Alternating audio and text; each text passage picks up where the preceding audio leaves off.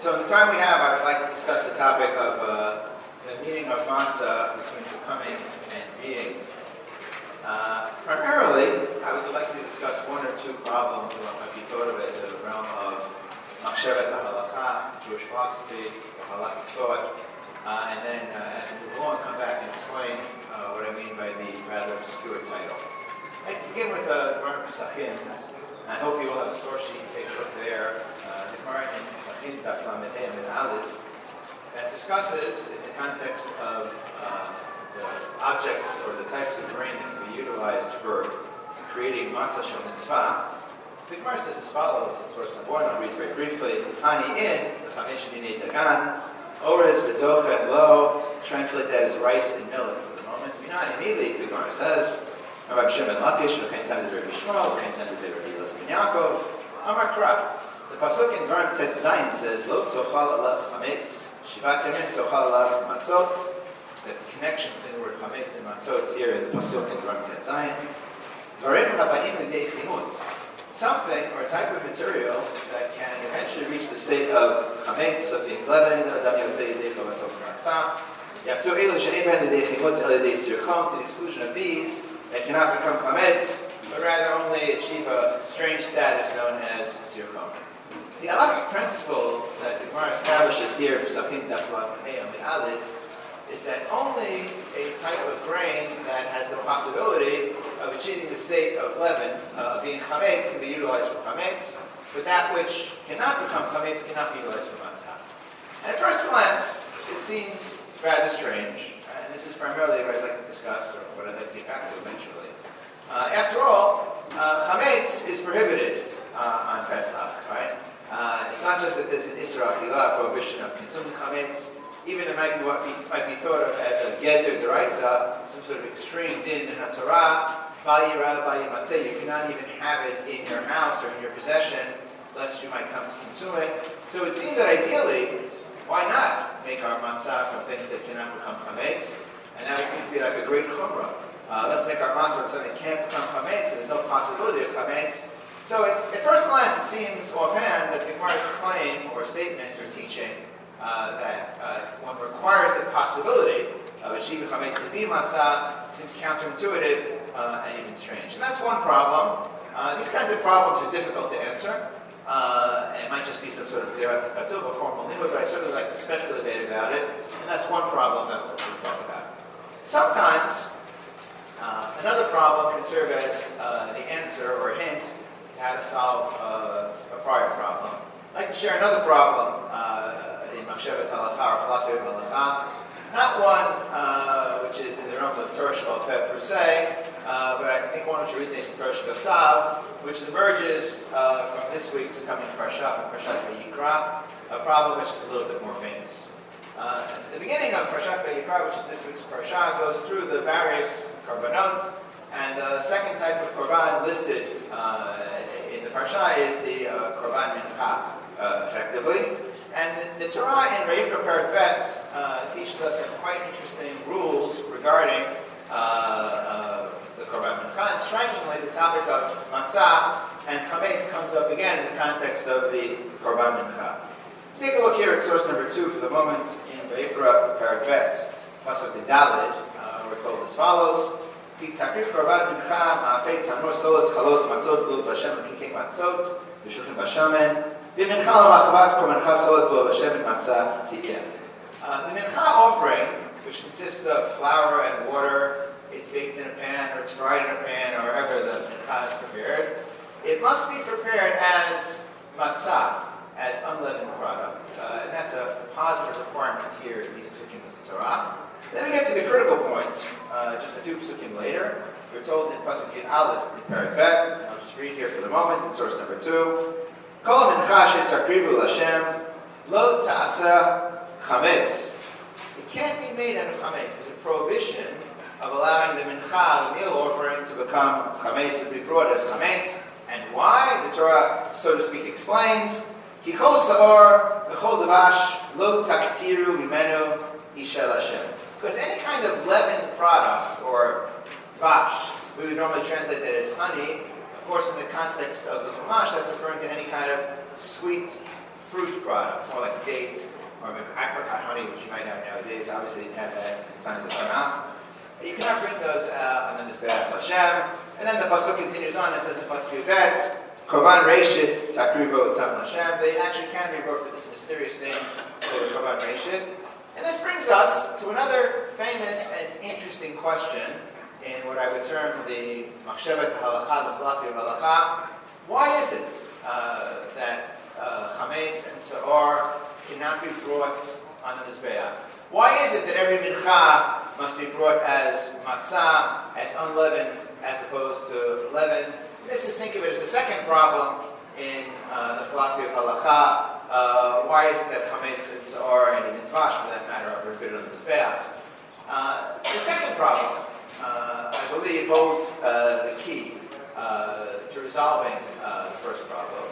And the second problem is actually quite famous. I'm not the first to raise the question of the rationale for the prohibition of chametz and sa'or in the mizbeach. The question was dealt with by Rambam. The question was dealt with by Rabban. The question was dealt with by Barbanel, by Netziv. There are many, many different suggestions to explain the prohibition of chametz on the mizbeach, and they range from a kind of guard against practices of avodah zarah, which is the position of Rambam, to the idea that Sa'or represents the Yetzer Hara, the evil inclination, and has no place in Avodat Hashem, which is actually mentioned in Abarbanel as well. It's also in Balaturim. Or the interesting or striking idea of Netziv, that Chametz or Sa'or is something that's not simple. It's processed or artificial. It is over something that's artificial on the Mizbeach, and it's a famous and large sugya. Over time, I've become convinced that the resolution to both of these problems, the former, as to why you can only use an object or grain that has the possibility of becoming chametz for matzah, and the latter, the rationale for the prohibition of chametz upon the mizbeach, in my opinion, the rationale for both is perhaps rooted in kind of the literary, symbolic, or conceptual significance of matzah and chametz, especially in the context of the Chumash. And what I'd like to do in the remainder of the short time that we have for the Shiur is to take a look back at this week's Parsha, but somewhat last week's Parsha, which is also Parshat HaKodesh, Shmot Perek Yudbet, and to take a look at when it was that matzah first entered the national consciousness or the religious consciousness of Am Yisrael, and to try to develop the symbolism of matzah and chametz in the Chumash, and then come back to our two problems towards the end of our allotted time. So to do that, of course, the first time that we're told that matzah is part of our lives is in Shmot Perek Yudbet, in Parshat Bo, in the story of Korban Pesach. And let's take a look. Let's go back and take a look here at source number 5, which is Shmot Perek Yudbet, Pasuk Vav. And in Shmot Perek Yudbet, Pasuk Vav, the Torah tells us that Am Yisrael is required to separate out the Korban Pesach a few days beforehand, and it's kept for 4 days, and then we're told that the Korban Pesach is slaughtered on the 14th. And take a look in source number 5 in Perek Yudbet, Pasuk Chet. The Torah tells us, V'achlu et ha-basar b'leila hazeh tzli eish u'matzot al-marorim yochlu. The Korban Pesach is eaten with matzah and maror. Well, we know this, right? And this is the first time that we're told of matzah. And it's interesting to think about, why is the Korban Pesach eaten with matzah and maror? Well, the maror one is kind of easy, because linguistically, maror harks back to vayamaru et chayehem. The bitterness of the maror resembles the bitterness of the life of Am Yisrael in Mitzrayim. It's a symbol of avdut, of slavery, of oppression, and that's why the maror is eaten with the Korban Pesach, because obviously redemption can only happen from within the context of slavery, and the maror eaten with the Korban Pesach symbolizes the bitterness of the Egyptian bondage. I would argue that the matzah symbolizes the exact same kind of thing, at least at this point. If we jump forward a few Svarim in the Torah, to Sefer Dvarim, another mention of matzah, take a look in source number 6 for the moment, in during Perek Etzion, we're told as follows: Shmor et Chodesh Aviv, v'asita Pesach l'Hashem Elokecha, lo tochal alav chametz in pasuk gimel, shivat yamim tochal alav matzot, lechem oni.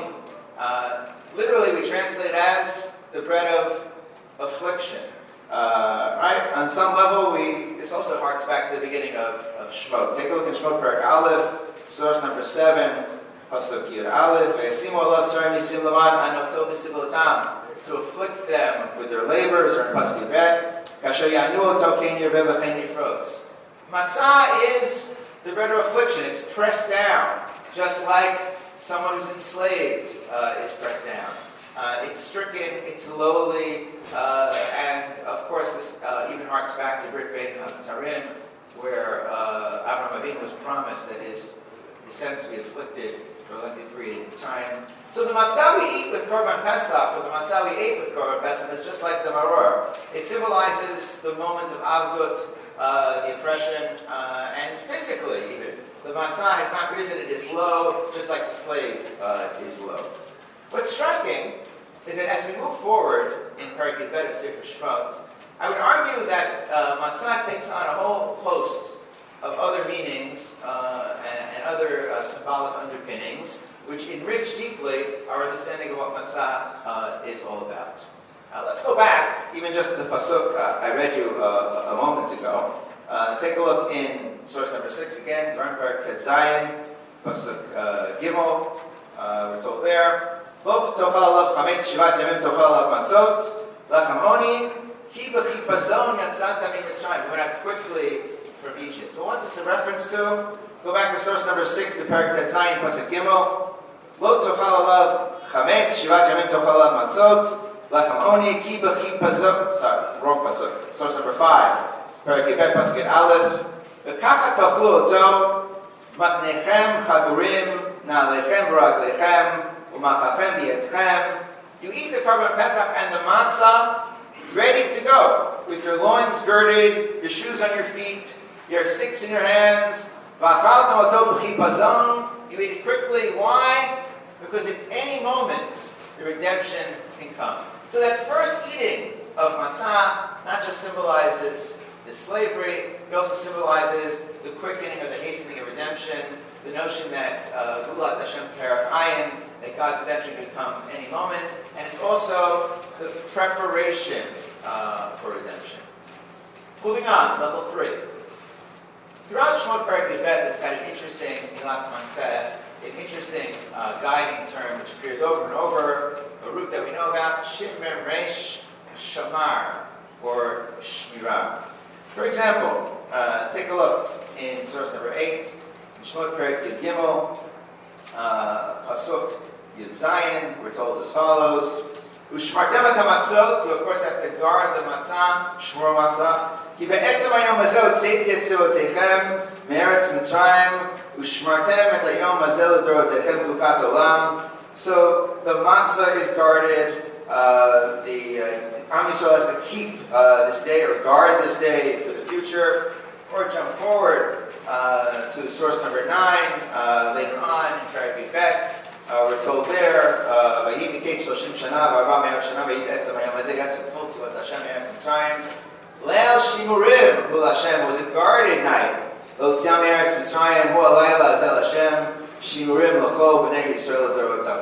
So God guarded this night, God watched this night. We have to watch the matzah, we have to keep and guard the day. What's the idea or the symbol of the Shmirah here throughout Perek Yud Bet? Ibn Ezra explains that the Shmirah of the day, the Shmirah of the time, the Shmirah of the matzah, it's all connected to a very, very particular moment, the Leil Shimurim idea.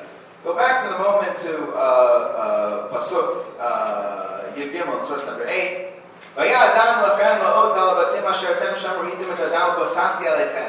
God guarded our houses from the Negev, according to Ibn Ezra. God protected us. And our Shmirah of the Matzah, our Shmirah of this day, is all about commemorating or symbolizing the very moment of redemption when God guarded our houses from the Mashpit. It's So as we move forward, we won't go from Avdut to preparation for redemption, to the actual moment of redemption, the moment of Shmirah.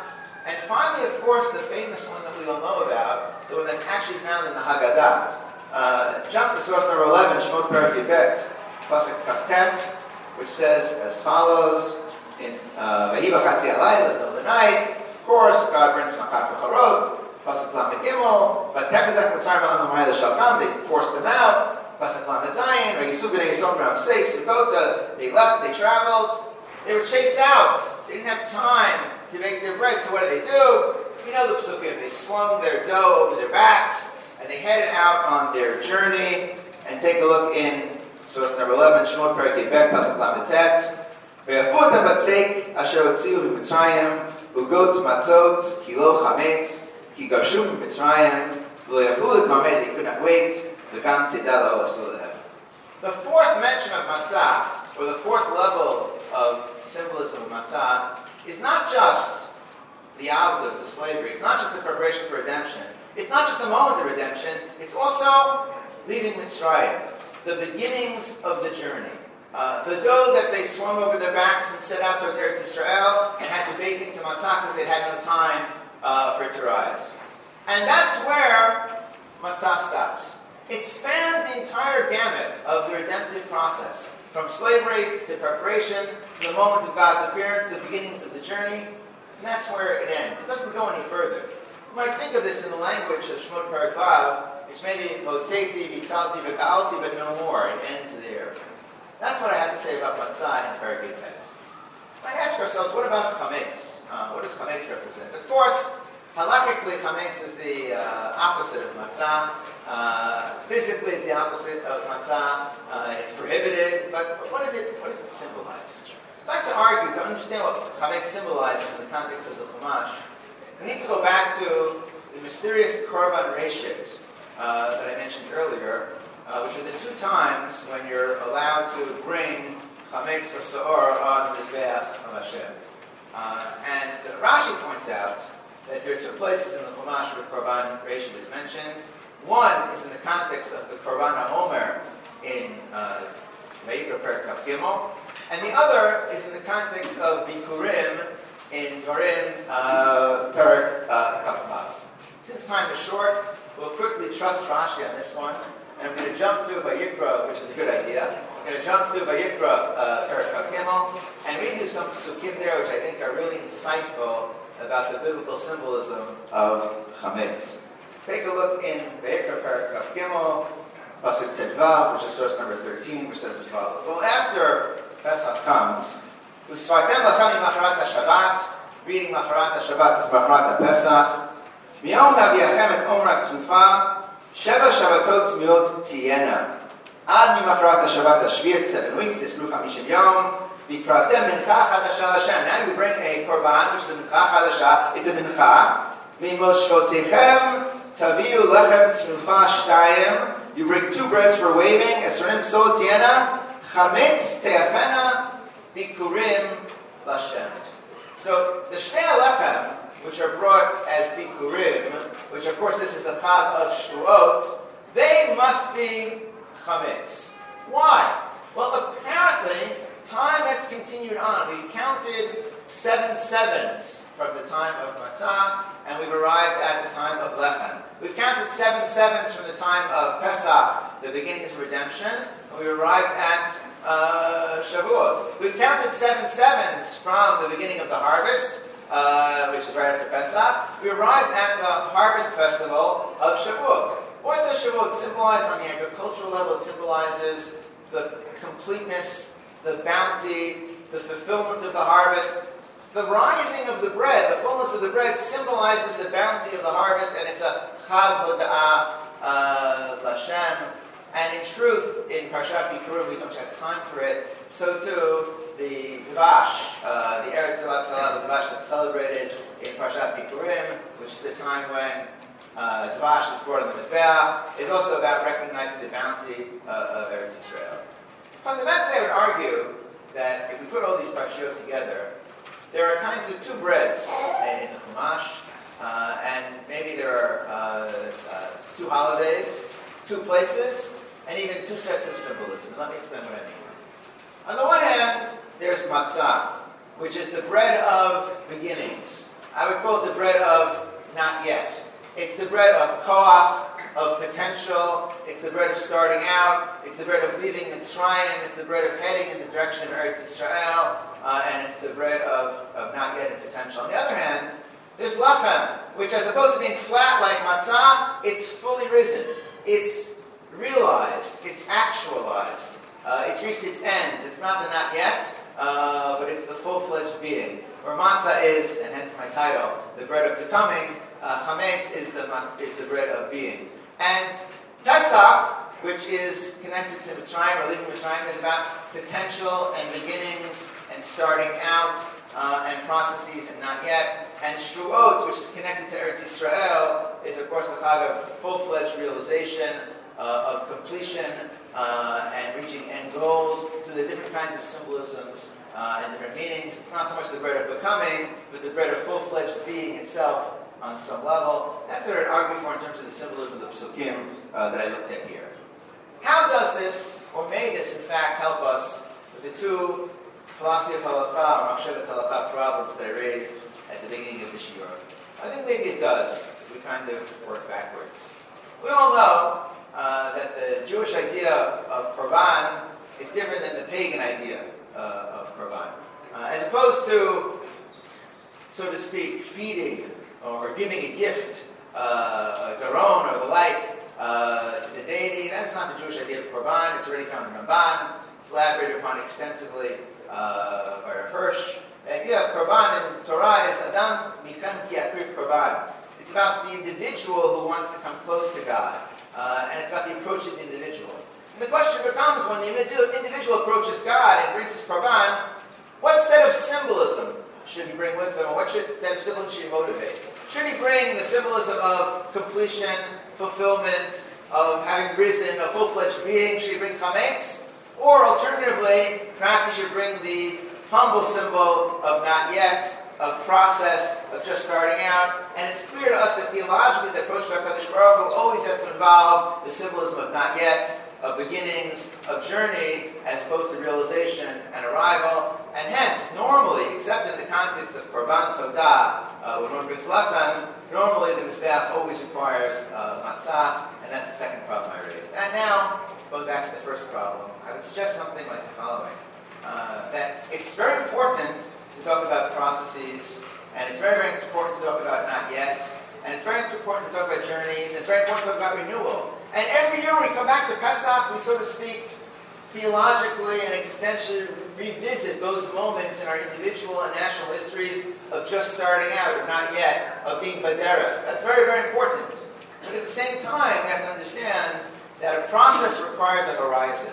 And only when the horizon of chametz exists can commemorating the process of Geulah have any meaning. To put it a different way, that only if there's a heveti at the end of the process of Voteti, Nitzalti, V'galti, V'lakachti, can the commemoration of the process and the direction and the not yet find its full meaning. And therefore, I think the Gemara in Pesachim Daf Lamed Hey teaches us that only grain that has the possibility of coming to chametz, that can reach full realization in some essential sense, that can commemorate or embody the idea of realization, only that is suited for us to remember our ongoing journey on both the individual and national level towards full-fledged Geulah. Thank you very much.